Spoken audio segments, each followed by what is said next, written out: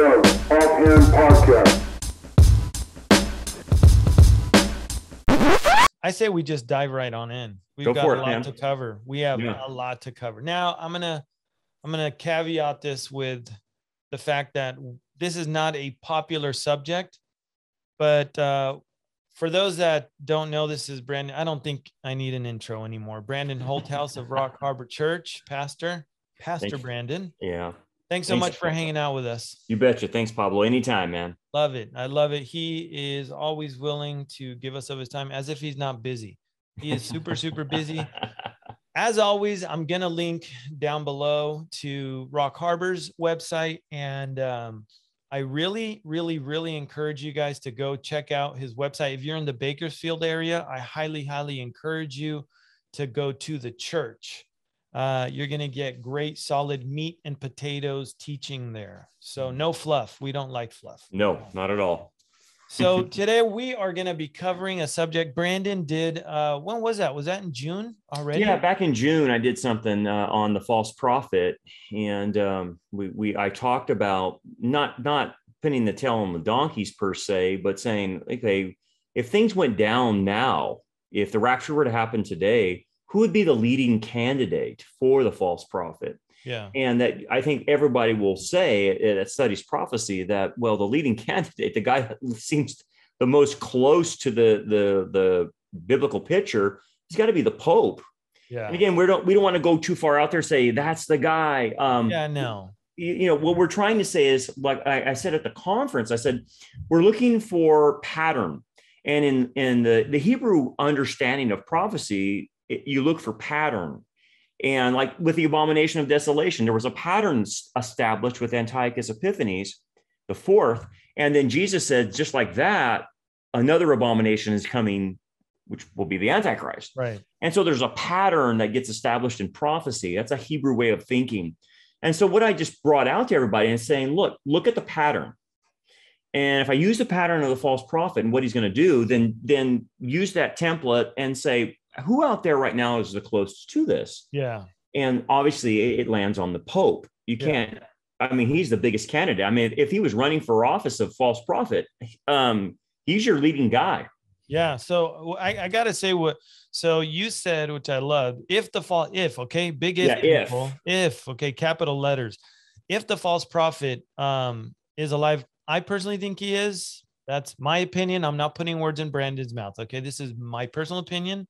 Just like I also believe that there's always been an antichrist waiting in the wings because Satan does not know when that's going to happen, when the rapture is going to happen. So he's got to have someone always ready. But I do believe that the false prophet is alive. That's my opinion. And I could be wrong. And at the end of the day, if we go 50, 60, 80 years and I'm in heaven, you know what? Oh, well, you know, it was just my thought based on what I'm seeing, based on the seasons that we're living in. But Brandon said, if the false prophet is alive, he needs to be taking notes on the Pope, right? Didn't you say that? I have said that. Yes. I love that. So true.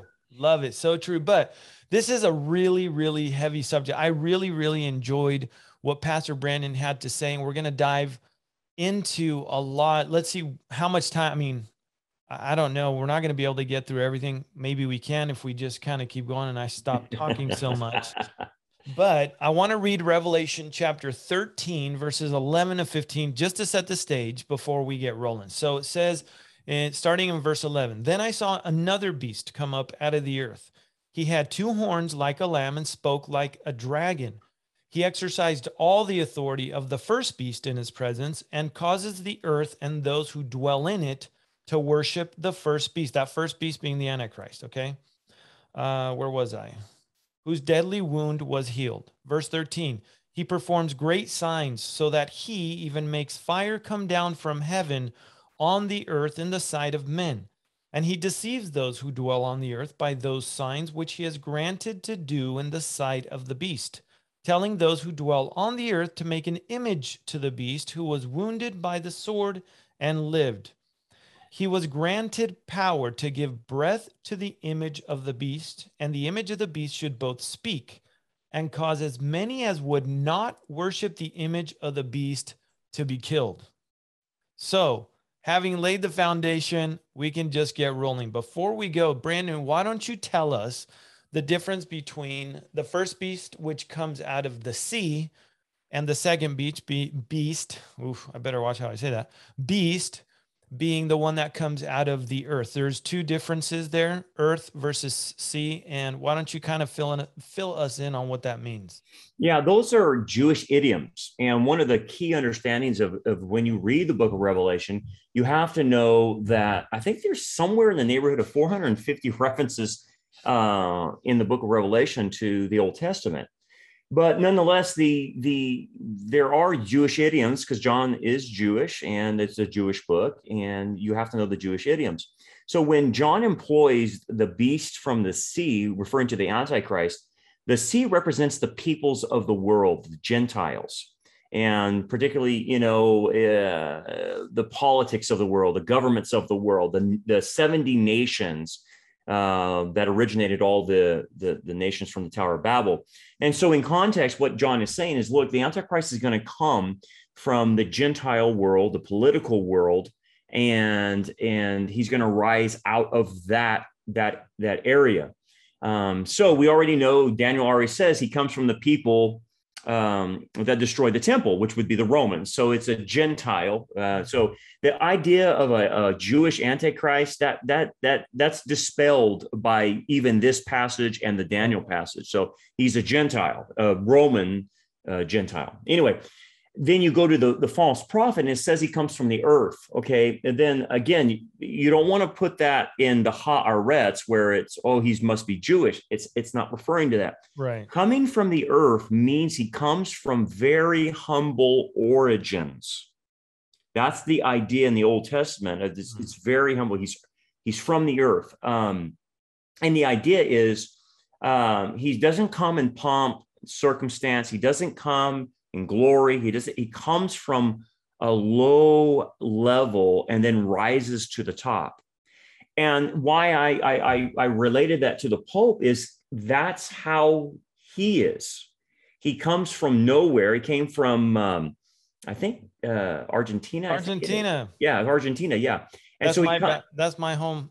Is it really? Okay. Well, there you go. Yeah. Jorge Bergoglio. There you go. Yeah. And so coming from there, if you look at how he grew up in that environment and then became a priest, he came from very humble origins. And that's one of his monikers today. Yeah. Is that he comes from a lowly status. Yeah. And so he's the humble, Pope or whatever it might be.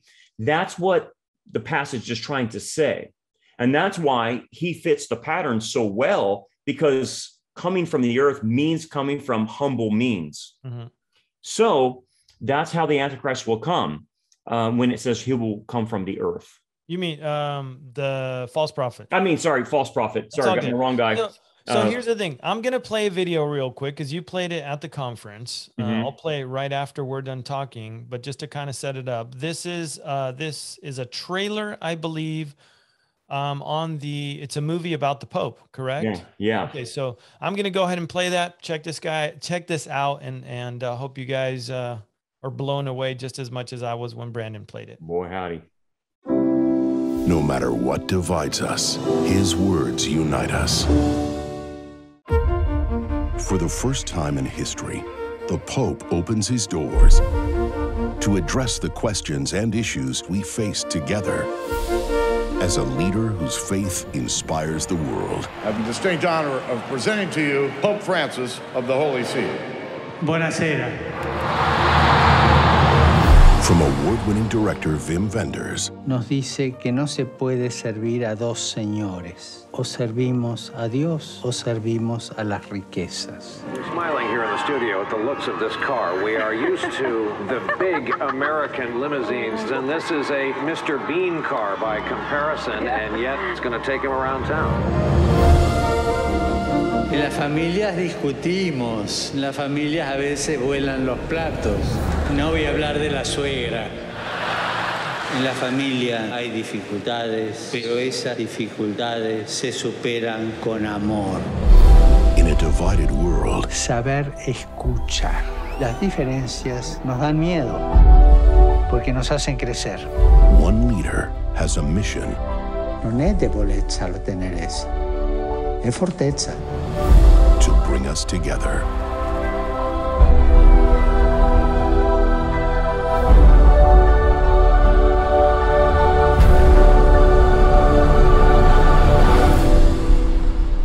Abbiamo tanto da fare e dobbiamo farlo insieme.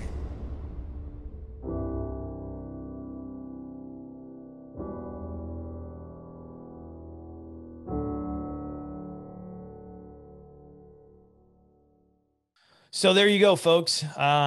Crazy video. Again, it's a trailer. I don't know if you guys noticed, I did, when in one of the sections when the Pope was talking about, he mentions mother-in-laws, right? In one of the videos, he's speaking Spanish. The person sitting right behind him is Jim Caviezel. I didn't notice that, but he's there with the Pope. I think he's a big fan. There was another guy sitting in the back there. He's a big-time comedian here in the States. I don't know his name. I don't watch him, but he's a big-name comedian here as well. Yeah. But anyways, what I want you to cover, if you don't mind, is you kind of said right before we played the video, you mentioned his humble beginnings. He's from Argentina. Yeah. But what order does he come from? He comes from, yeah, exactly. We need to cover that real quick. Go ahead. He's a Jesuit, Yes. and I believe he's the first Jesuit Pope they've ever had. And the Jesuits come from an order that would be more in lockstep with a secret society. Yeah. They were used by the Pope a long time ago to weed out, any insurrection, any rebellion or anything like that. They were basically assassins in a lot of ways. They were pretty evil guys. So did they do the dirty bidding for the Pope? Basically, they would be like what we would consider a proxy group for like Iran. Oh, wow. You have Hezbollah as a proxy, and you don't know it's Iran, but it's Iran working through them. Sure. And so the Jesuits were very evil in that sense. They actually got so out of control that I can't remember which Pope, but he destroyed the whole establishment of the Jesuits. And then eventually the Catholic Church reinstated the Jesuit order, but they had gotten so crazy that the Catholic Church couldn't control them. Yeah. And so this order is loyal to its order. And so they is think it still like that? It's not as bad as when it got out of control, but there is an element to them that kind of functions on their own. Okay. They'll say they submit to the Vatican and whatnot, but they have their own agenda. They're very different than like a Franciscan monk or any other Catholic priest that comes from a different order. Yeah. And what we know about them is the Jesuits were the first ones to practice communism in the little Jesuit communes that they created in their so-called missions. And what they would do is actually practice a form of communism. This is before Karl Marx, way before. Yeah, way before. Yeah. In fact, it was the Jesuits where Karl Marx got his ideas from the Jesuits. About communal living, communitarianism, because that's what they would do when they established it. Now, here's the interesting thing about the Jesuits. The Jesuits have the principle of the end justifies the mean. And so in order to accomplish certain things, they're willing to lie, do whatever they need to do. So let me give you an example of this. When they established these Jesuit communes all over the world, they would, how do you want to say it? However you want to say it. Yeah, well, I just want to say what it is, man. They used the native population as slaves. That's what they did, in a lot of places. They turned them into slaves. But in a lot of places, what they did is they allowed these native people to continue to practice their false religions as long as they would bow a knee to, the church and Mary and pay homage. Then they could still practice their little beliefs. So in essence, that was, a sign of ecumenicism, of pluralism. And so that's where a lot of this ecumenicism actually comes from. Yeah. So the Jesuits are the order that has produced a lot of heresy, a lot of espionage, intrigue. And I'll tell you this, even on a political level, when you look at a lot of our leftists, Yep. they were trained by Jesuits. Yeah. Case in point, one that is the head of a certain allergy and Yes, yes, exactly. yeah. And so when you start realizing all of this, there's a strong line of behind the scenes of Jesuit activity. Sure. And they're always on the wrong side. Okay. Yeah. They're never on the Bible side. They're always on the far left. Yeah. Yeah. And so that ought to tell you about the order, but it also tells you about our Pope. Now, think about this. Since the Jesuits typically are on the far left, where's this Pope at on these issues? Yeah. He's far left too on Absolutely. every issue. And we'll get to that, because what I did is, again, I want to make sure that I'm not going to take credit for anything. I'm just pulling this up right now as we talk. Brandon is the one that that did these slides, which we're going to talk about in just a little bit, because where the Pope stands on a lot of issues that are counter Christianity, counter the Bible. Okay. Yeah. And I want to make sure that we get to that, because a few years ago, when the Pope came out and he pretty much was on the side of same-sex marriage, same-sex union. And I was talking to a Catholic couple, and I mentioned that, oh, wow, it was as if, you know, it was like World War III. Who am I to talk bad about the Pope, you know, an infallible man, which we won't even get into that. If you guys want, go look at the interview that I did with Mike Gendron, part 1 and 2, and then you can just see what I'm talking about there. But Mike Gendron also mentioned the Order of the Jesuits. Before, as I'm looking for those slides, talk about the Vatican. How much power does, and it is a city, it's an autonomous city within Rome. Yeah. How much power? Now, I mean, power, political power, financial power. How much power does the Vatican, wield? Yeah. Well, think about this. I mean, I think it's like 2 billion Catholics on the planet or something like that. Mm-hmm. Okay. So we have the Vatican that's in control of that many people. That's massive. That's huge. That's huge. That they're so, number one, they have the people. The second thing that many people don't understand is they have power because of their wealth. Yeah. The Vatican is extremely wealthy. In fact, we don't know. They've tried to estimate how much money the Vatican has, and they say it's incalculable. And because of hundreds and hundreds of years of controlling Europe and amassing wealth, they say they're probably the richest organization on the planet. Yeah. And I want to make sure I say this too. It's not just, there was a lot of backdoor deals that happened in the history of the church. Yeah. Folks, the history of the church is not spotless by any means. I would probably venture to say the history of the church is quite the opposite, unfortunately. Yeah. Chuck Smith used to say, I have no excuse for the history of the church, but I will defend my Lord Jesus Christ till the day I die. And I really like that. That's really a great way of putting it. But they also made their money selling indulgences. Oh man. Yeah. Right. Throughout history. And also to this day, when somebody dies, you would fill out these prayer cards and you donate in order, they pray for, you put them on the altar, and they will pray for a deceased loved one to get out of purgatory quicker.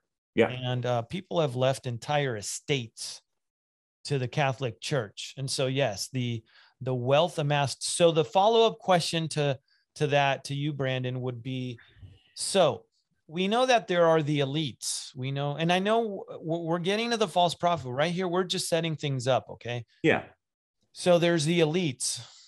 Is the Pope, at least this one, Bergoglio, is he above the elites or at the same level, in your opinion? And I want to preface it with your opinion, okay?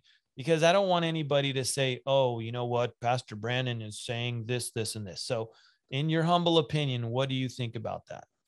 I think to follow scripture, let's pretend hypothetically he is the false prophet. Yeah.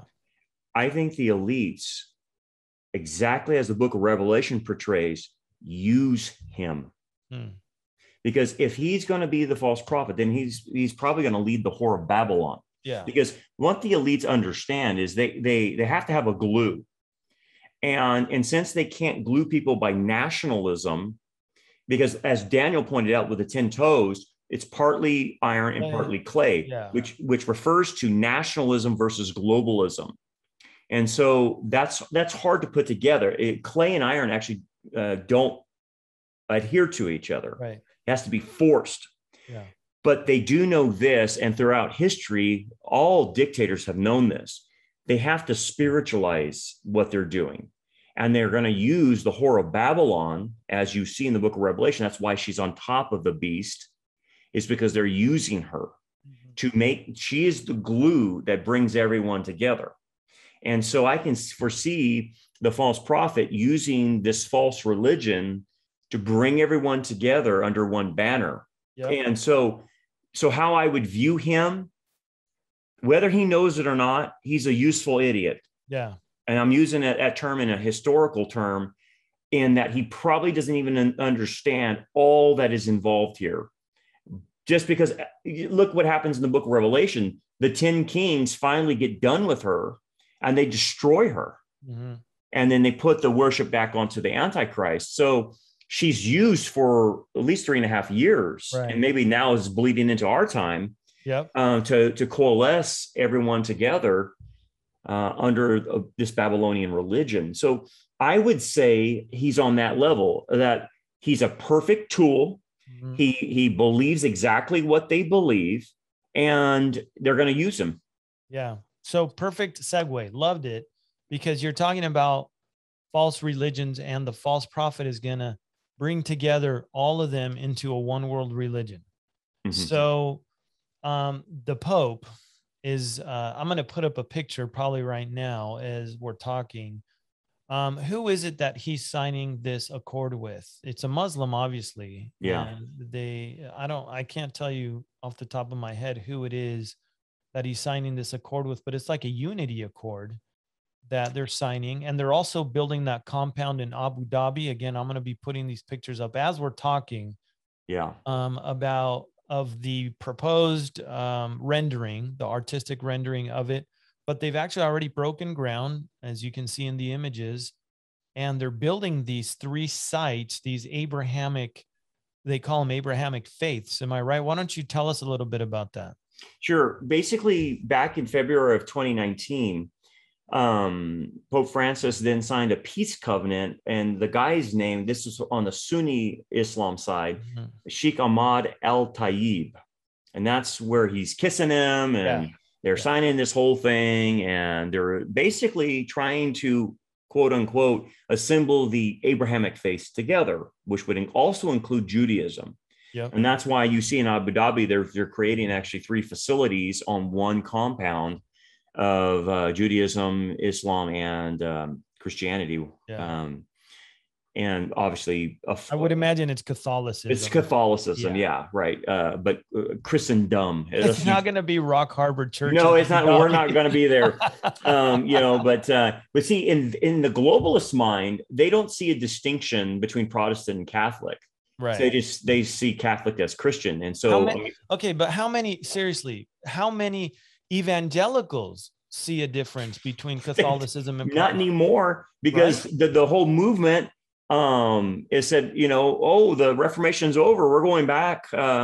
We didn't really have that big of a disagreement with Rome, so that's the whole movement now, back to Rome. Yeah. And so I don't think, look at Russell Moore, Rick Warren, they don't see any problems with the Catholic Church. Beth Moore, she didn't see any problem with the Catholic Church. She said she had a vision from Jesus telling her to include the Catholic Church, which believes in works-based salvation. Mm-hmm. So you're totally right. Yeah. But it would be a Catholic Church more than anything, obviously. And it's the beginning of this movement. Yeah. Of bringing everyone together. Obviously, Islam is not an Abrahamic faith. It's a satanic faith. Absolutely. But anyway, in the world's eyes, that's how they think.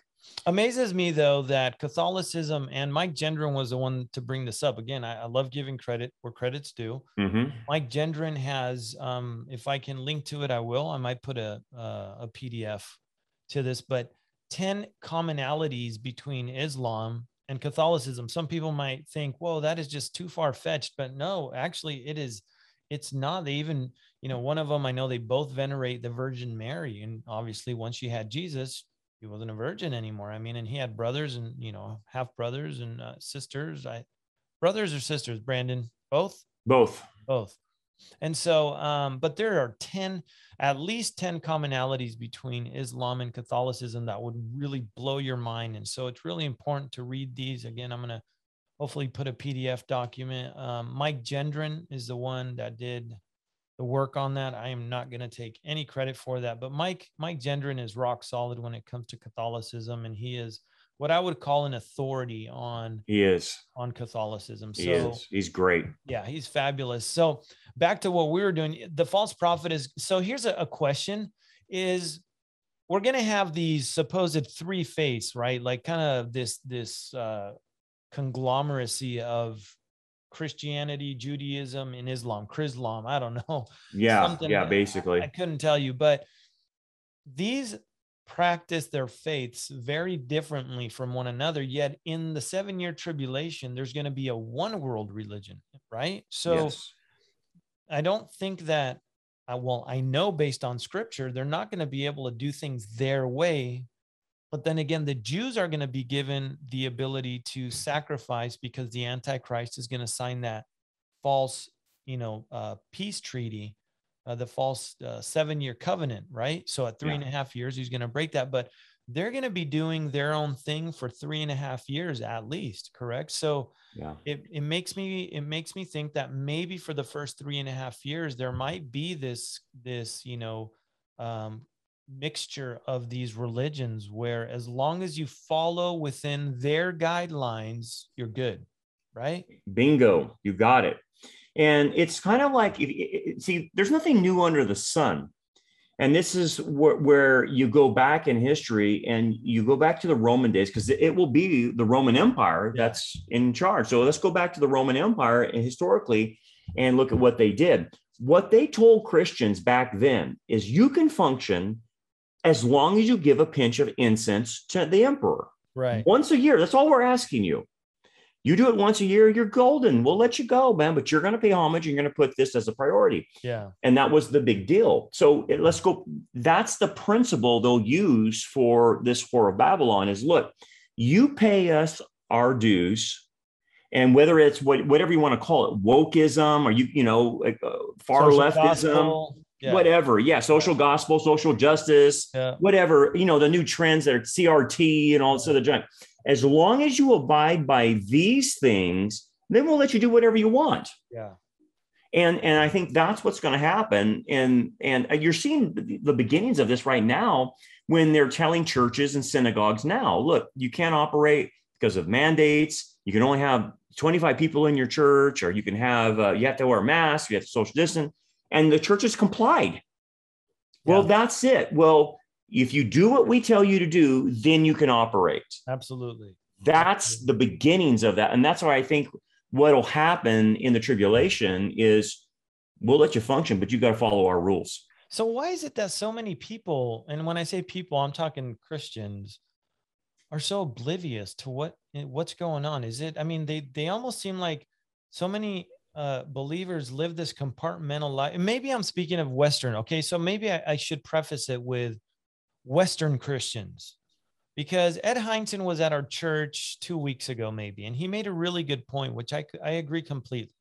You ask a Western Christian, hey, do you want the rapture to happen now? Yeah, I do. But maybe my kids are getting married, or maybe they want to get married. I want to get married. I want to have kids. I'd like to start my own business. And you can fill in the blanks of what the excuses of maybe, yeah, I do, but X, Y, and Z. You ask a person in a country like Iran, North Korea, third world country, right, that know the Bible, and you ask them, do you want the Lord to come today? And they're like, dude, sign me up. Let's go. I'm ready to leave. When can this happen? you know. And I think when I speak this, what I'm saying is, I think I'm saying mostly Western Christians are they're totally ignorant.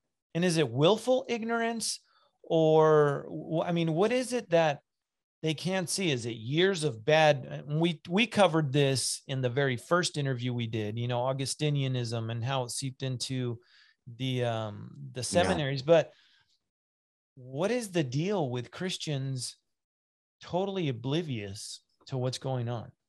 Well, there's several things I'll mention. It's because it's not just one thing, but it's affecting all of the church and at these different levels.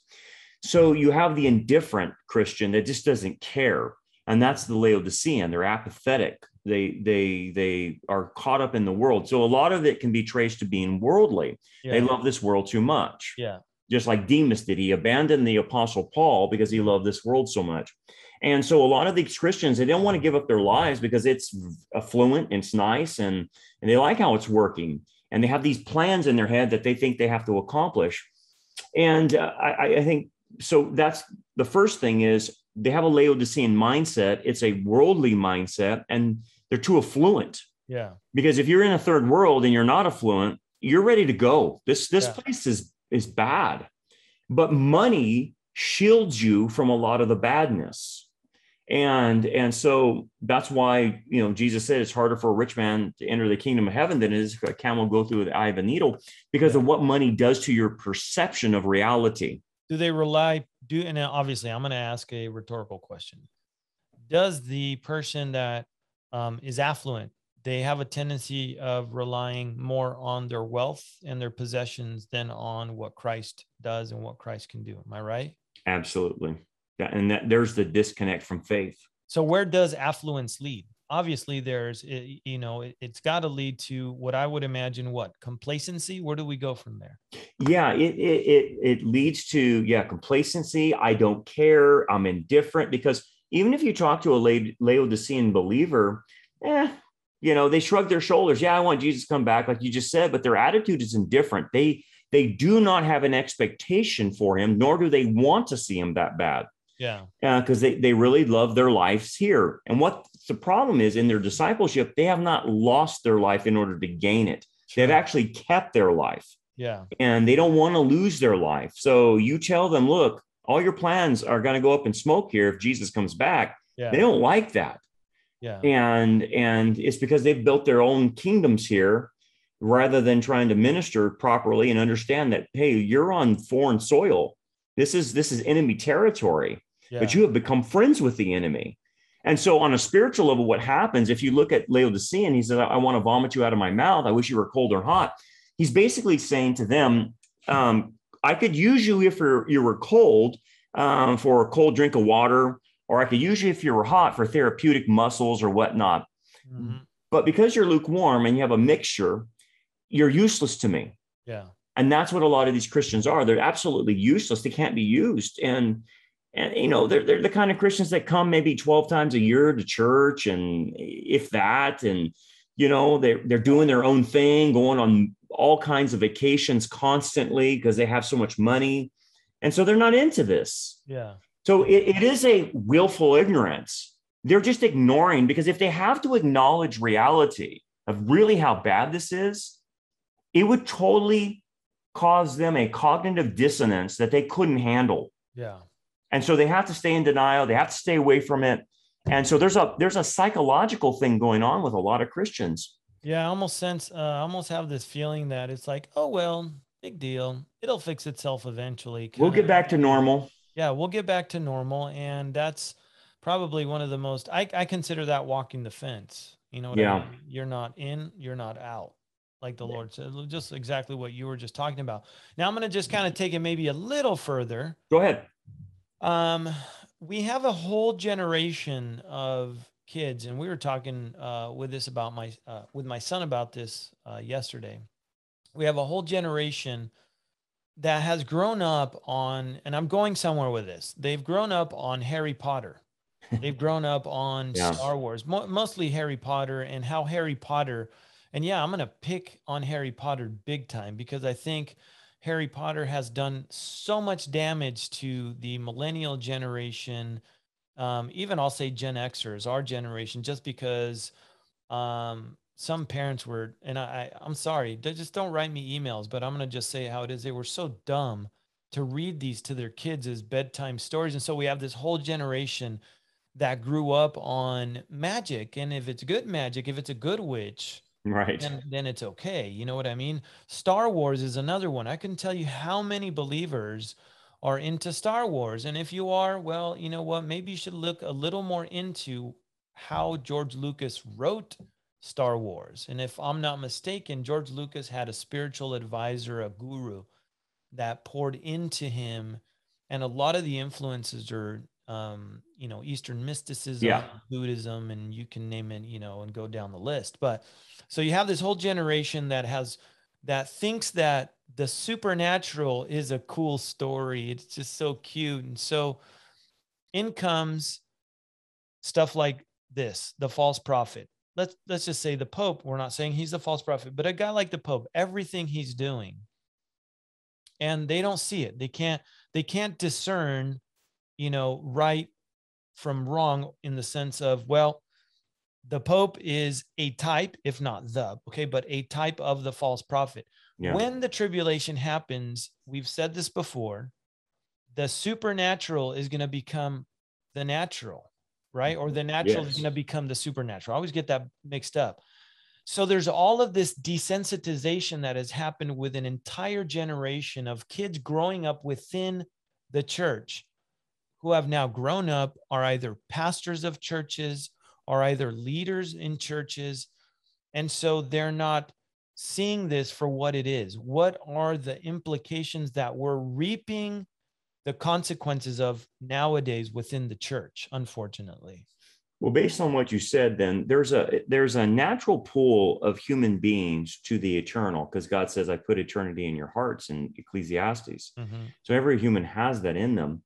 And it's a desire for really God and his abilities and his power, and which are supernatural, right? We go beyond our natural realm. So there's a pull in us naturally towards God in that regard. But what Satan does is he takes it and diverts it and say, no, there's power over here.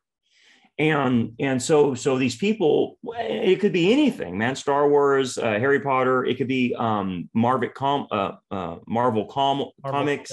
Yep. With superheroes, because superheroes have supernatural power. Yeah. Okay, so that appeals to a part of us that's God-centered. Anyway, what that does, if the person doesn't know how to balance that as fiction and see what real power is with God in the Bible, they will blend the two. And unfortunately, in the tribulation, they will not discern that the power from the Antichrist and the false prophet are satanically driven. Because all they will see are two individuals with incredible supernatural power. Yeah. And for those that don't think so, just pause real quick. I'm going to let you continue because I want to read right here. The dragon. Who's the dragon, Brandon? It's Satan, obviously. Okay. The dragon gave him his power, his throne, and great authority, right? This is the beast from the sea. So the Antichrist is going to have, crazy power that Satan's going to give him. Okay. But if we also go down and read down in verse 11 through 15, the false prophet is also going to have power. And it says, and he deceives those who dwell on the earth by those signs which he was granted to do in the sight of the beast, telling those who dwell on the earth to make an image, which we're going to get to, that the giant. I want to play that trailer. Okay. Crazy. Yeah. But he also, where is it here that right here, he performs great signs so that he even makes fire come down from heaven on the earth in the sight of men. Yeah. And this is exactly what I was talking about. If we think, the supernatural, how cute, how is that deception going to play out for Satan's advantage in the tribulation? Yeah. Well, see, what happens is called social conditioning. They're already conditioned to accept that. And that, well, I've seen it in movies and now I see a real person demonstrating it. They must be on the level of a very powerful individual that can actually control the forces of nature. Right. And they've been prepped for this for decades, just like they've been prepped for, alien invasion And because like think about this in the tribulation, they're going to visibly see demons. Yeah, absolutely. Okay, so what are they going to think? Oh, they're a demon? No, they're already socially conditioned to see that's an alien. Yeah, that's not a spiritual being. That is high evolved technology. Yeah. And so it's a conditioning that Satan has been doing, especially about power. Yeah. Supernatural power. More so now, right? With more than ever. Because look at the attraction now to people, the young people, to the occult. Yeah, huge. They know there's power there. Yeah. It's limited, but it is power. Yeah, absolutely. And the, government a few months ago, not even that long ago, where the UFO, I talked about this with Nathan Jones in the last interview, but where it's out in the open now. You're not a conspiracy theorist anymore if you believe in UFOs, or they call them unidentified aerial phenomena. Yeah. UAPs or something like that. UAPs. And so, like Brandon's saying, it's out in the open. It's not a conspiracy anymore because, like he said, this is a priming. It's a conditioning of the mind. So when it happens, notice I said when, not if. Yeah, right. When it happens, people are going to be like, I knew it all along. I knew it all along. You know what I mean? There are demigods. And so that's where we're headed. Now, I'm going to reel us back in because I know I went on a big circle, but I wanted to do that on purpose. And I do that a lot, but we're going to come full circle because I want to go through some of these. I'm going to read something and then maybe I don't know if you have those slides in front of you. I do. Yeah, I do. Okay. So I want to start off with, I like what John Haller calls COVID. He calls it Charlie Vector 019. Charlie Vector 019. I know. That's pretty slick. He's getting away from the algorithm. It's great. Kudos to John Haller. Go watch him. Yeah. He's good too. He knows his stuff, especially in the Middle East. Wow. Charlie Vector 019er, the Pope. Let's go down the list because there's so much here to cover. I really would like to get through a lot. I know you went really, really quick at the conference. Yeah. So on Charlie Vector 019er, what did Jorge Bergoglio, aka Pope Francis, what does he have to say about that? Why don't you? Oh boy, well, he's perfectly in line with the leftists on this. He argued that basically the Earth was paying us back for its mistreatment by sending us the coronavirus. How outrageous is that? But is that a population control statement, if I ever heard one, or not? Absolutely, man. It totally is. And it's stating that without stating it, because if you're a leftist or you're like you can read through what he's saying. Yeah. He's totally for population control, but he can't say that as a Catholic. But that kind of statement right there is, so Earth is killing us.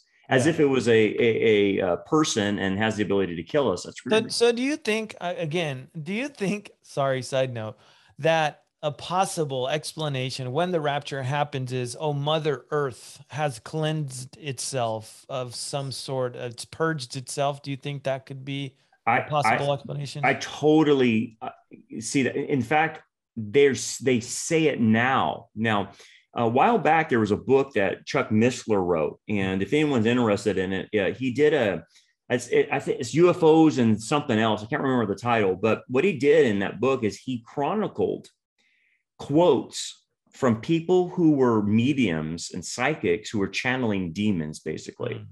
And anyway, what the demons were telling them was giving them excuses for what's going to happen, because they would say something like this on the level, hey, in the future, there's going to be this massive population that disappears, and they're going to be, and they would use the language of the Bible. This is weird. They would say in a twinkling of an eye. Demons know the Bible, people. Right? Demons know the Bible. Satan knows the Bible better than I would imagine any pastor. Absolutely. On this earth. Okay. So they would use terminology like that. And they would say, these people are going to disappear in the twinkling of an eye, and it's going to cause a lot of chaos. But then the demon would tell them, well, what it is, it's Earth cleansing itself from the bad people that need to be re-educated because they were the ones holding us back from spiritual evolution. Sure. And then they would add things like this. Oh, and by the way, yes, there's going to be a lot of children and babies that are gone, but don't worry. They were just taken to be helped to re-educate them as well, but they're coming back. Wow. And they even included kids in the medium's channeling. Yeah. And so when you say that, it's like, well, the demons already said that. We already know what the lie is going to be. Yeah. They actually use language like this, that the alien spacecraft will beam them up. Wow. That's how they will go. How conditioned have we been? I think we covered this maybe. How conditioned have we been? I mean, seriously, I have to say Steven Spielberg has got to be one of the biggest UFO, fanatics out there. I mean, beam me up, Scotty. You've got, Star Trek, you've got Star Wars. Yeah. Even the last Indiana Jones, it was all about aliens. Aliens, yeah. Something of the crystal skull or something like that. Yeah, included it. I remember we watched it, and at the end, I'm like, I just wasted 2 hours of my life. I'm never gonna get back. Worst Indiana Jones I've ever seen is that movie right there. That was terrible. Yeah. But it's gonna happen. So, sorry, I know I rabbit trailed, but I have to. I get all these thoughts, and sometimes I always figure there's somebody out there who might be watching this who had that question in mind, and they would have loved to ask. At some point in time, if you guys are listening to this, whoever's listening, if you guys have questions that you would like answered, why don't you send those to me at the email it'll be linked below. Send them to me. And when Brandon and I do our next sit down, we'll just do an entire Q&A session. And I think that would be really, really, really cool. We'll see what the response is. But if you guys have any questions, email them over to me. I'll send them over as I get them to Brandon. We'll compile them, and then we'll see what we can get to on the next one. But anyways, okay, back to Charlie Vector 019er. So basically, even on the hit, he wants it to be quote unquote universal for all. Yeah. He wants everyone to have the hit. And he calls those priests, and I would include pastors as well, that didn't follow the mandates of lockdowns, that they were just simply adolescents, teenagers, or what. He mocks them for, being rebellious to state authority or governmental authority. And we have seen him totally back the hit. He goes to a hit live concert. He has a health summit there with Ouchie. Ouchie. Ouchie, Dr. Ouchie. And it includes Cindy Crawford, Chelsea Clinton, and Joe Perry all pushing the hit. Yeah. And then basically this is where the weirdness comes in too. He asks all the religions to ask their gods for an end to the pandemic. And again, it's like, for those who are wondering, the false prophet is going to be the one to unify these religions into a one world religion. Yeah. So again, you guys, as Pastor Brandon is talking, you guys need to keep in mind the similarities. Again, we're not saying he is, okay? But you've got to keep in mind the similarities of what we've read to you and what we're telling you of. This is all fact. You can go look this stuff up yourselves. Yeah, it's all out there. So think about this on that level. He is supposed to be a Catholic priest or a Catholic, bishop or whatever. Now he's now the Pope. But according to Catholic dogma, there's only one God. But he is telling people to go to their own gods, which means he allows for them, like a good Jesuit, to keep their own foreign gods. Sure. Man, that's the level of Jezebel. That's on the level, when Israel started bringing other gods into the temple. Yeah. So he acknowledges other deities. Sure, absolutely. So there it is. There's the pattern. And then, it's crazy if you guys can, it doesn't take a rocket scientist to put 2 and 2 together. We have the Pope, who is like best buddies with Ouchie. You know what I mean? Yeah. And Ouchie went to a Jesuit high school and also attended a Jesuit college. And Yes. so it doesn't surprise me that the powers around the world, power is little p, because the ultimate power is with Jesus Christ, but the powers of the little p is that they're all coalescing together in order to, again, I believe, this is my opinion, the stage is completely set. I really believe that the main players on the stage, they're already, we're just waiting for the curtains to be opened up on the stage, because when we look all around, you had your naysayers, right? Pastor Brandon, tell me real quick, naysayers, I'm going to be the devil's advocate. No, you guys are just crazy. You guys have always talked about this rapture. They've been talking about the rapture for centuries, and nothing's ever happened. There's always been earthquakes. What's wrong with you guys? There's always been, dictators. There's always been crazy things happening all around, disease and famine. We've always had that. What are you guys talking about? What would your answer be? How is it different now than it was back then? Yeah, I think I would answer it is because I go back to the Messiah. And what did Messiah say? When they asked him at the Olivet Discourse, what would be the sign of the end of the age? That would be the key verse right there. And he answered that. He says, look, there's going to be a lot of non-signs. You'll hear wars and rumors of wars. That's regional skirmishes. And you'll hear people coming in my name. He goes, but that's not the sign. The sign will be, he says, when nation rises against nation and kingdom against kingdom. Mm-hmm. That's the sign that the end of the age has begun. So what is that? That's a rabbinic term that was used in the first century to signal world war. Now, and then he combines world war with famines and pestilences and earthquakes. Okay, well, that if you say, well, what's different? Well, in World War I, that was the first time in all of human history that there actually was a world war. Mm-hmm. And basically, World War II is a continuation of it. Yeah. Both World War I and World War II, at least World War I, satisfies what the Messiah is saying. When you see nation rise against nation, kingdom against kingdom, that's world war. And it's combined with these other things. So some people, let me cut you off, because some people would say, well, we've had nation rise against nation, right? We've always had empires. Now I see the differences.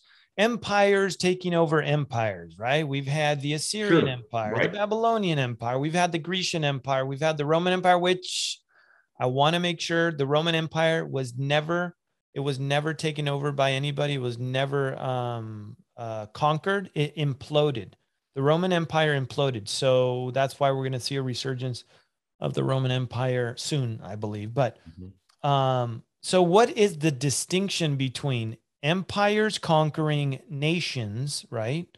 And then what you're talking about is nation rising against nation and kingdom against kingdom. There is definitely a distinction. Why don't you tell us what that is? There is a distinction. And when you have to go back to what the first century, what that term means, it's a Hebrew idiom. And so when it's a Hebrew idiom, you have to understand what the Hebrew idiom is. You can't just take it in simple English. So people will just take it in simple English. They'll say, well, nation rise against nation and kingdom. That seems like one nation against another nation and one kingdom against another kingdom. Yeah, in English, but you have to go back to the first century and how that phrase was actually used. And like even a guy like Dr. Fruchtenbaum will note that phrase meant world war, not empire taking over empire, but multiple empires fighting against each other at the same time, which happened in World War I and World War II. The war to end all wars. Yeah, that was the difference when you had not one nation or two nations, but a multiplicity of them. Sure. That's the first time in history that ever actually happened. You can't trace anything like that before. Yeah. And so if I use the Hebrew idiom and the way it was used and meant, then World War I satisfies that. So that's a big sign. But then that's a huge sign. Yeah, then go ahead. Now, with accompanying that, this is what's interesting. Both World War I and World War II both had an impact on the Jewish nation. Mm-hmm. You had the Balfour Declaration that come out of World War I, and and obviously Britain didn't carry through on that. Yeah. And then World War II brought enough sympathy for the Jews to return back to their nation. So here's an interesting thing about the world wars. They all had a significant impact on reestablishing Israel as a nation, which is another sign. That's a super sign. It's a super sign. So World War I, World War II, these are super signs that the last days has begun. Yeah. We don't know how long the last days will go, but we are technically in the last days because of that. And the super signs are now being given. So Israel becomes a nation again, 1948. Then they take the mountains of Israel and the old city in the 6-day war, which is significant because for Ezekiel to have the Gog and Magog, you have to control the mountains of Israel, and they have that. And so those super signs with Israel have been satisfied. Yeah. And therefore, that's why it's different. Yeah. Because if Israel's not back in the land, you're not going anywhere. Can I interject here real quick too? Because I want to say, because I've had that question asked of me before, and the way that I also throw in there is in regards to pestilences, right? We've always had outbreaks. We've always had pandemics, I guess, but real ones. Not that this, let me back up. Not that this wasn't real. Okay. It was overblown. The virus. Exactly. COVID. Charlie Vector 019er. But no, COVID it's definitely a real virus. It's not that it's fake, and it definitely went all around the world. The nefarious reasons behind it, that's a whole nother story. Yeah. But the difference is that there's always been opportunists in the elites to want to take advantage of, I think it was Rahm Emanuel who said, we always have to be ready to take advantage of a crisis at any moment. That's something right. along those lines. But you have that mindset, and they've never really been able to capitalize on these pandemics, on these wars, whatever else. Yeah. Except and until this one. That's right. If you go back to 2010, there was a document that was put out by, it was like an exercise they did. I forget what it's called. I have the PDF. I think they've taken it down since, but it was Bill Gates was involved in it. And they did this scenario on a coronavirus outbreak pandemic. Supposedly, Event 201, is that what you're talking about? Yes, Event 201. Thank you very much. If you read Event 201, the PDF of Event 201, it reads exactly like the script for what we just went through from 2020, the last, 15, 16, 18 months? Yeah. Exactly the same way. And so they've been able to capitalize on this. And I do believe they've been preconditioning people too in movies. Sure. Pastor J.D. Farag did a fabulous job. He did one last year, I believe. He put together a prophecy update, and he went through all of the preconditioning in the movies. It's insane. It'll blow your mind. The movies in the last 10 years, even kids' cartoons. Anyways, I digress. So we've had those in the past, but this is the first time in world history that they've been able to take something like that and use it in a way to control the masses and do what they're doing with the hit. It's crazy to see what is happening. And so there's something obviously very nefarious and evil and satanic. We know behind it what that is. And what it's leading to, but there's a very, very, very big difference between the then and the now. We have rumors of wars, also threats of wars. For those of you who've been reading the news, I'm hoping I can get this edited in less than a week because, or else it's just too much time goes by. But China's sending a ton of jets into Taiwanese airspace. Mm-hmm. Why are they doing that? Because I think Pastor Brandon would agree that the U.S. we're pretty much rendered powerless in the sense of our administration. What do you think about that? I want you to talk. I don't want to do the talking. No. You're right. We have shown now that we're imploding, just like the Roman Empire did. And this is all on purpose, by the way, because the globalists had to get rid of America. Mm-hmm. And so and Netanyahu too, right? So you have the same problem going on with Israel mirroring what's going on in America. And so now we have an administration that all they want to do is eat ice cream, so to speak. And we have not shown the world that they can trust us, that you can rely on the U.S. Or that we're powerful anymore.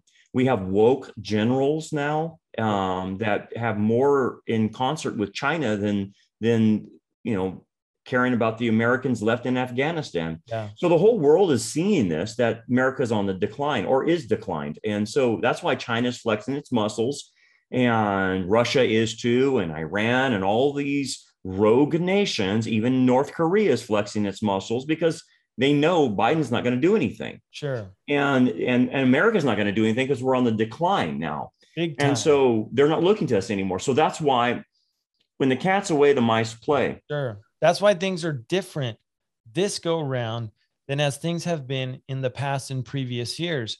Another thing that I want to throw out there is our economy is toast. And it's ready to explode. It's ready to explode. So when you look at what the Antichrist is going to do, is he's going to come on the scene and he's going to seem to rescue the world by creating a one world currency. I don't mean cryptocurrencies. Okay. I'm not talking about Bitcoin or any of those, because cryptocurrencies aren't, the governments have no control over those, and That's right. have no government oversight, and the governments want oversight on the currency because it brings control, it brings power. So that's not going to be a cryptocurrency that's going to happen in the end days with the Antichrist, but we're seeing the shadows big time form over the economy. And I just mentioned China. I think today came out that China, their economy is literally imploding as we speak right now. And you know what? They're flexing their military muscle, but on the flip side of that, their economy's toast as well. And what is that going to mean for the entire world? Because how many countries are so heavily vested in China, including the United States? Oh man. Yeah. I mean, if they collapse, we collapse, the world will be forced into going to this digital currency that they want. So how close are we? Yeah, we're close, because at this point, even the U.S. government is already trying to figure out how to produce a digital federal dollar or currency. And so, yeah, you're right about Bitcoin and the other cryptocurrencies. They're going to be eliminated because you're right. The government doesn't control that. And so they're going to be pushed to the side, and there's going to be probably regionals that will start and then eventually develop into a one world. Yeah. Once they get that, but they're ready to do it. They want to do it. Sure. And some of the stores right now are not even accepting cash anymore. I know a lot of your amusement parks are not accepting cash anymore. Angel Stadium doesn't. Yeah. Okay. Everything in Angel Stadium. We just went to a couple games this season. Everything from the moment you drive in from parking to any of the vendors, there is no cash accepted there. Yeah. Everything is card driven. So, okay, we're there. Yeah, let me keep moving, folks. You guys, we'll get into this at another time, because things are just constantly developing, and I want to respect Pastor Brandon's time as well. So let's move on real quick, if we can. Maybe we can just go down the list. How does the Pope feel about the Messiah? Well, I honestly don't think he thinks too much about Jesus. Yeah. Because when he calls Jesus and his work on the cross an utter failure, then you know what side he's on. Yeah. And I don't know any born again believer who would ever say that Jesus' work on the cross was a failure. But this guy has, right? Can you read the quote? Yeah, the quote says this: when you don't understand something, when desperation hits you, then look at the cross. That is the great failure of God. That is the destruction of God, and it's a challenge to our faith. And this is the hope, because history does not end in that failure. Well, there you go. That's quote unquote calling Jesus' work on the cross a complete failure. Now, I would expect that from a guy who worships or allows the worship of other foreign gods. But if that doesn't tell you right now what side he's on, I don't know how to else convince you of that. And I think years ago, he called God the magician in the sky. Oh, well, there you go. Yeah, I think that was quite a few years ago when he first got installed. That was one of the blunders the Catholic Church tried to cover up, but he called God the magician in the sky. And then boy. I know on his work I don't know, did we cover evolution? Because I know he's like a big, he definitely believes in evolution. Yeah, I don't, did I cover it? It's okay. You know what? There's so much. So on a one world religion, which is what we were talking about in the very beginning. How is he similar to the false prophet? So what you wrote here. Yeah. So let me get up there real quick. Hold on. Yeah, no worries. This is why I love doing things the way I do it. It's very informal, but we get the information out there for everybody that's watching. So go ahead, February 2019. Yeah. So as you can see with the Pope, he's very ecumenical, very pluralistic, and he's been pushing all these faiths are coming together. And so, like we talked about earlier about him signing this peace treaty with Sheikh Ahmad al-Tayyib, it wasn't just simply saying, look, we have a lot in common with Sunni Islam.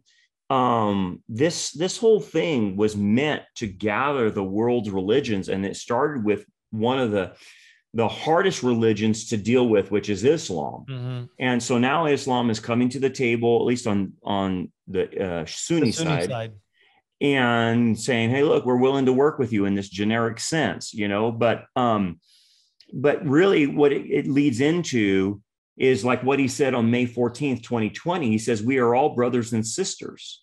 Well, that goes against the Bible. Sure. We're not all brothers and sisters. Only believers in Messiah are brothers and sisters, not me and Joe Pagan out there. Yeah. And he goes, thus, men and women of every religious confession, we unite ourselves today in prayer and penance to ask for the grace of healing from this pandemic. Each one from wherever they are and according to the teachings of their religion, faith, or sect should implore God to lift this pandemic off of us. And so that's this universal prayer of all religions. He says every religious confession, and he calls them all brothers and sisters to implore God. Okay, there it is. I don't need to go any further. He has stated that he's for a conglomerate of religions coming together for common cause issues. Absolutely. And you also mentioned in one of your slides that he attended an interreligious peace and fraternity, right? Why don't you tell us a little bit about that real quick? So it not only included, other Christian traditions or what Protestants probably and things of that nature, but it included other people from all these major world religions in basically an ecumenical service, and he called it an encounter of prayer for peace in the spirit of Assisi. and the theme is, check this out, the theme is, quote, no one is saved alone, peace and fraternity. Oh. And you're thinking, wait a second, man, he doesn't even understand salvation. You are saved alone by Jesus Christ. You don't. What he's referring to in this is collective salvation. Yeah, not the five solas, right? Right. Yeah, not the five solas, that's for sure. And in his communistic background, salvation is attained by attaining common goals, common agendas. Yeah. And so that's what you hear from, like, remember when Obama was the president, he talked about collective salvation. And that we as a society can save ourselves by eradicating racial disharmony, social justice, and all these other things. And so your salvation is not found in Jesus, but in social justice activities. Yeah, that's what he's saying right here, basically. So works-based, really. Totally works-based, right? Yeah. But he's telling you he doesn't believe that Jesus is the only way of salvation. Sure. And that should clue in every Catholic, because that's Catholic dogma. Catholic dogma does teach that. But he's going against his own Catholic Church, and I don't understand why they don't pull him out of there. Yeah, well, you and I both know that, unfortunately, the Catholic Church has a history, and to this day of, it's not just about Jesus. It's not just about Jesus. It's Lord merit and go down the list, and then veneration of Mary and the deification of Mary, and it's just a big fat mess. So, so October 2019, What do you mean? Yeah. Yeah, please fill us in. So this is where he includes these other animistic gods. So on October 2019, he defends I can't even pronounce it right. It's Pachamama. Pachamama. Okay. Yes. Pachamama. Well, anyway, that's a false god from, I think, the Amazon River. Yeah. But anyway, these Amazon, and I don't know if you have the pictures, but yeah, I'll put the picture up. Okay. So anyway, they came to the Vatican, man, and he's honoring them. And then he lets them bow down to Pachamama right there on the Vatican grounds. Yeah. And it was the most just insane thing I've ever seen. I mean, we're talking an animistic type of God out of like ancient Amazon basin types of stuff. I mean, this is like really, really pagan. Yeah. And he's saying, hey, man, go for it. Yeah, it's crazy. And so that should tell everybody. I mean, this is why I think he's the leading candidate for the false prophet, because this is exactly what the false prophet will do.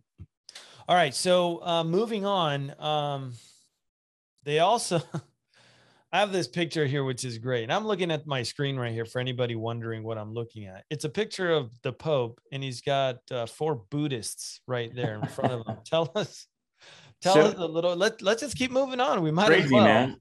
It's one folly after another, man. And so he commends the Buddhists for celebrating their feast of Vesak. I can't even pronounce it, but anyway, what it basically is calling for universal solidarity with Buddhism. Okay, Buddhism is an atheistic religion. I mean, they don't believe in a God per se, but he's including atheists as well. And so you have that going on, and it's just over and over again. Yeah. And it's like, how much evidence does this guy have to give the world that this guy works for Satan? Well, that's what I'm getting at is you have all of this. I mean, it's not like they're hiding he's not hiding anything. You know what I mean? Mm-hmm. It's out there in the open, but people are still like, wow, that guy's a good man. Good man. Right. I mean, you have evangelicals saying that. The Pope is a great man of God. What? Are you crazy? How can he be a man of God? He denies the salvation through Christ, says it was a failure. I mean, come on. Yeah, absolutely. I mean, again, if you guys want, go listen to Mike Gendron. Yeah. Go to his website. I highly encourage anybody to go. Proclaiming the Gospel, I believe it is. Proclaiming the Gospel. I'll link to it down below too. Because I don't ever want anyone to not have resources. There are plenty of resources out there. First and foremost, the Bible. And then there's so many out there for you guys not to be ignorant. So don't be ignorant. Get out there, do your studying. I want to keep moving on here because we're almost there. There's just so much. I know. You know what? There's so much. It's okay. Let's just keep moving on because we're almost there. If you want to just go down these bullet points, these are great. You know what I mean? Go ahead. I'll let you go down these bullet points. Okay. So, to just continue to add to this guy's repertoire of satanic practices and beliefs, he drops the Vicar of Christ in the annual Vatican yearbook. And you think, well, what's the big deal about that? Well, he comes in his own name. That's a big deal. No pope ever has come in his own name. And again, it shows you the pompous and arrogant attitude. Even though he comes from humble origins, he's blasphemous because of how much he thinks of himself. And I think that's where you see the pride in this man, and the fact that he comes in his own name and dropping the title Vicar of Christ. He doesn't seem to want to have anything to do with anything associated to Jesus. Sure. And even I'll say this much. The title Vicar of Christ, you shouldn't even be using that in the first place. Right, exactly. So I want to make that crystal clear. But yeah, go ahead. I'll let you keep going. I know I just had to jump in there and say that. Go for it. Yeah. And so it's just, he goes on and he says that, atheists are children of God. No, they're not. The scripture doesn't say you're only a child of God if you're born again. But apparently he hasn't read that. He denounces Christians who want borders as non-Christians and basically called, Christian fundamentalists the scourge. Wow. So you and I, Pablo, are the scourge to him. So he's attacking the Philadelphia remnant element and calling us the scourge. Okay. Sure. Yeah. Then he tells Catholics in Rome that a personal relationship with Jesus is dangerous and harmful. Okay, well, there you go. And then let's look at how he views Israel. Why can I probably, if I didn't know anything, I could probably guess where he is at with Israel. Okay, but what's the Catholic Church's official stance on Israel, so that everybody's crystal clear on that? Well, they have officially agreed to formally recognize the state of Palestine. And so they don't see Israel's right to that land. Right. They believe that Israel has, because of replacement theology, which the Catholic Church originated from with Augustine, they believe they're the new Israel. So when they see Israel today as coming back in a nation, they don't even see that as prophetically significant or that they're the children of God, because they think the covenant has been abrogated. And so they don't even acknowledge the Abrahamic covenant. So to them, Israel is a non-entity. And so what do? They automatically line up with the terrorist organization, the PLO or Fatah or Hamas, and support them. And so it shouldn't be any surprise. And then you see back in 2018, he said he wanted to look to Jerusalem for a city for all peoples, a unique and sacred city for Christians, Jews, and Muslims from all over the world. He got Abu Dhabi instead. Yeah, right. He got Abu Dhabi instead, and Israel wasn't about to let him have that. But at the point of, like, who does he think he is? That he's bigger than God to say Israel or Jerusalem doesn't belong to the Jewish people? That's crazy. But obviously, when you don't believe the Bible, you don't believe the Abrahamic covenant, you don't believe in God, well, that's what you end up with. That's right. So he always, even when back in May, when Israel was being attacked by Hamas, he just went bulldozed right through the truth and started supporting, the Palestinians and the rockets that they were firing into Israel, and didn't say anything negative to the Palestinians, but demonized Israel. Right. And it's like, hey, dude, Israel's just defending themselves. Even if you didn't believe anything religiously about Israel, common sense would tell you a country's under attack by a bunch of terrorists. I can tell you who's at fault here. Yeah, absolutely. But he can't, there's no common sense in this, because it's part of the satanic narrative that Israel's evil. Well, and that they've been carrying that on for quite some time. He's just really taken it up to the umpteenth level. You know what I mean? Sure, absolutely. And then if you want to look at his stance on radical environmentalism, he's there with the leftists, of course. He's quote unquote said, let us take care of Mother Earth. Let us finally inaugurate the eco-sustainable lifestyle and society, responding to the cry of the earth, responding to the cry of the poor, green economics, adopting a simple lifestyle, green education, green spirituality, and a community engagement. Well, that's right out of Marxist playbook. Yeah, what does that mean anyways? Green, green, green. Everything's green. And so it shows you what sides he's on. He, believes in Mother Earth type of thing, earth worship, creation worship. And that's exactly what Romans 1 says. If you don't worship the creator, you'll worship the creation. So he's right in line with that. Yep. And then he's, he has his own apocalypse for the planet, that we don't take care of the planet and we're going to have apocalyptic consequences. And then in November 2020, he adds that sins against the environment. He adds that to Catholic catechism, that you can commit sins against the environment. How convenient, huh? I mean, wow, really? How does that, that's working for Greta Thunberg and the rest of these radical environments, because they, it's right in line with that. And then in 2020 of September last year, he calls fossil fuels immoral. Yeah, right. Exactly. And they're like, okay, man, I totally get where you're at, man. Yeah. Yeah. He's not hiding it at all. No. Then issues Earth Day proclamations in 2021, advocates restorative justice for the environment, goes along with the Paris Climate Agreement. And if we don't do it, it'll prove catastrophic. I mean, whoa. I mean, he is as radical an environmentalist as anything else. Yeah, well, he's in line with all of them. Sure, totally. So where does he stand on homosexuality? And this is going to be the last one. I think you guys all get the point. We've covered a whole lot of information, but tell us real quick, where does he stand on this whole issue of homosexuality? Well, he's obviously said enough things, and I'll quote these things to you to show you that he's very pro-homosexual, pro-lesbian, pro-LGBT movement, everything. And so he performed a mass for gay Catholics. That's number one.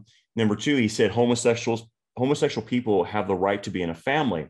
They are children of God. Wait a second. What are you talking about? Again, you have to be born again to be a child of God. Sure. Then he goes on and says, you can't kick someone out of the family nor make their life miserable for this. Well, what about Paul in 1 Corinthians chapter 5, where you had an immoral brother that wouldn't repent?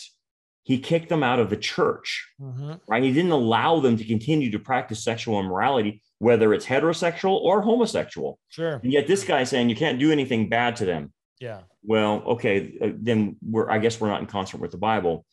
And then he goes on, is what we have to have is a civil union law. That way they are legally covered. And again, it's just more support for gay marriage, basically. Sure. And then he goes and says this in 2013, if a person is gay and seeks God and has goodwill, who am I to judge? Well, we are supposed to judge that because it's already been judged by the Bible. It's an abomination, right? Along with other sins. But he says he can't judge that. Yeah. Then he told a gay man, Juan Carlos Cruz, quote, that you are gay does not matter. The Pope loves you like this. You have to be happy with who you are. Well, wait a second. Yeah. If I were to use another passage from the Bible, like the woman caught in adultery, which, didn't have witnesses, so he dismisses the case. Yeah. But what does he say to her? Go and sin no more. Yeah. He doesn't say, well, you just got to be happy that you got caught in adultery and Jesus loves you. No. So he is showing more support for the whole gay lifestyle. In fact, The Advocate, a gay magazine, made him the person of the year on their magazine. Did he make the front cover? He made the front cover, man. And then it is right on front there for everyone to see. And so how do the LGBT movement interpret him? They interpret him as an advocate. Sure. So do good. I mean, if it feels good, do it, pretty much. Yeah. Okay. So we covered a lot of information. There's a lot of stuff we didn't cover, which is totally okay. But here's the takeaway from this. The false prophet is real. He's going to come on the scene just like the Antichrist is going to come on the scene during the 7-year tribulation. Yeah. And as bad as things are now, they're nothing. People are going to wish they were in 2020. Yeah. During the tribulation. They're going to wish they were in 2021. You don't have to be left behind. You don't have to go through that. And I'll even take it a step further. The Bible says that tomorrow is promised to no man. So whether it's you graduate via the rapture or you graduate via death, it doesn't matter. You can rest assured that you either don't have to go through hell on earth, because that's exactly what it's going to be for 7 years, or you can have the assurance that your last breath here on earth is going to be your first breath in the presence of Jesus Christ. And that should bring hope to everybody listening today. For anybody that might have lost a lot of hope, and I'm sure there's billions of people that have lost a lot of hope. Yes, we've covered really, really heavy topics, but I always like to leave the hope for the end. I like what Pastor Jack says. It doesn't matter where you live, however hot it gets, right? Like here in Southern California, you can get pretty hot, but he says this is as hot as it's going to get for the believer. Yeah, that's right. And I love that. Yeah. It really paints a beautiful picture. So Pastor Brandon, would you mind sharing that hope with those that might be listening? Sure. So if you've heard what we said and kind of understand it a little bit, what we're saying is something bad is going to happen in the future called the tribulation. And so one of two things can happen. You can accept Christ now or not, and you throw yourself into a peril if you don't. And I'll explain how you accept Christ. But you will go through the worst time that's predicted in human history by God. And not only that, if you die, which most people in the tribulation will die, you will be cast into the lake of fire because of your unbelief in the Messiah. Right. And so the good news is God is trying to offer salvation to anyone who will simply believe. And what you have to understand is that we are sinners, and we deserve physical death, and we deserve spiritual death, be separated from God for all eternity. But God didn't let us stay in that state. He sent his son, Christ, Jesus Christ, to be born a virgin by the virgin. And he lived a perfect life that we couldn't live. And then he went to the cross to pay for our sins, to be the sacrifice for our sins. And he was buried after that. He rose on the third day and is alive now. Amen. That's the gospel in a nutshell. And what God offers is the free gift of salvation to anyone who will believe in the person and work of Jesus. Amen. That Jesus is the God-man. He is the Messiah of Israel. And he did the work for your salvation on the cross. He paid God the penalty that you owed God, and you could never pay him back in an eternity in hell. And because of that, he says, I will take away your sins. I will give you my righteousness if you will simply believe who I am and what I did for you. Amen. And that's the gospel in a nutshell. And if you will just place your faith in him, he will save you, will write you in the Lamb's book of life. Your name will not be blotted out of the book of life, and you will be raptured prior to the worst time in history. Can you lead us in a prayer, Pastor Brandon? Absolutely. So if you're wanting to do this, you can pray a simple prayer. Just repeat after me, something like this. Lord Jesus, I know that I'm a sinner, and I believe you died on a cross to pay for my sins. I believe you were buried and that you rose on the third day. I know I cannot earn salvation. I know I don't deserve it, but I receive you by faith. So Lord, save me, make me born again, and take me to heaven if I should die or if I'm raptured. Thank you for saving me. In Jesus' name, amen. Amen. So if any of you guys prayed that prayer, please let us know. You can either let Pastor Brandon know. You can email me, either one. If you don't have a Bible, I'm always saying no excuse. Let us know. Let me know. We'll get one out to you. And Pastor Brandon, thanks so much. Betcha, man. For being out with us. Anytime. We're going to have Pastor Brandon on again. Before we go, if you guys want, I have to say this because I've never said this before, but I was encouraged to say this. Go to the Serpents and Doves website. Check out the gear that we have. There's a ton of good stuff there. Get some gear because they're great conversation starters. If you guys don't know how to start a conversation to help share the gospel, get some gear. They'll ask questions, and it's a perfect open door for anybody to share the gospel. Pastor Brandon, thanks again. We're gonna do this again. I hope you guys were blessed as always, encouraged, and most importantly, challenged. Get into the word. Let the word of God get into you. Until the next time, God bless you guys. Bye.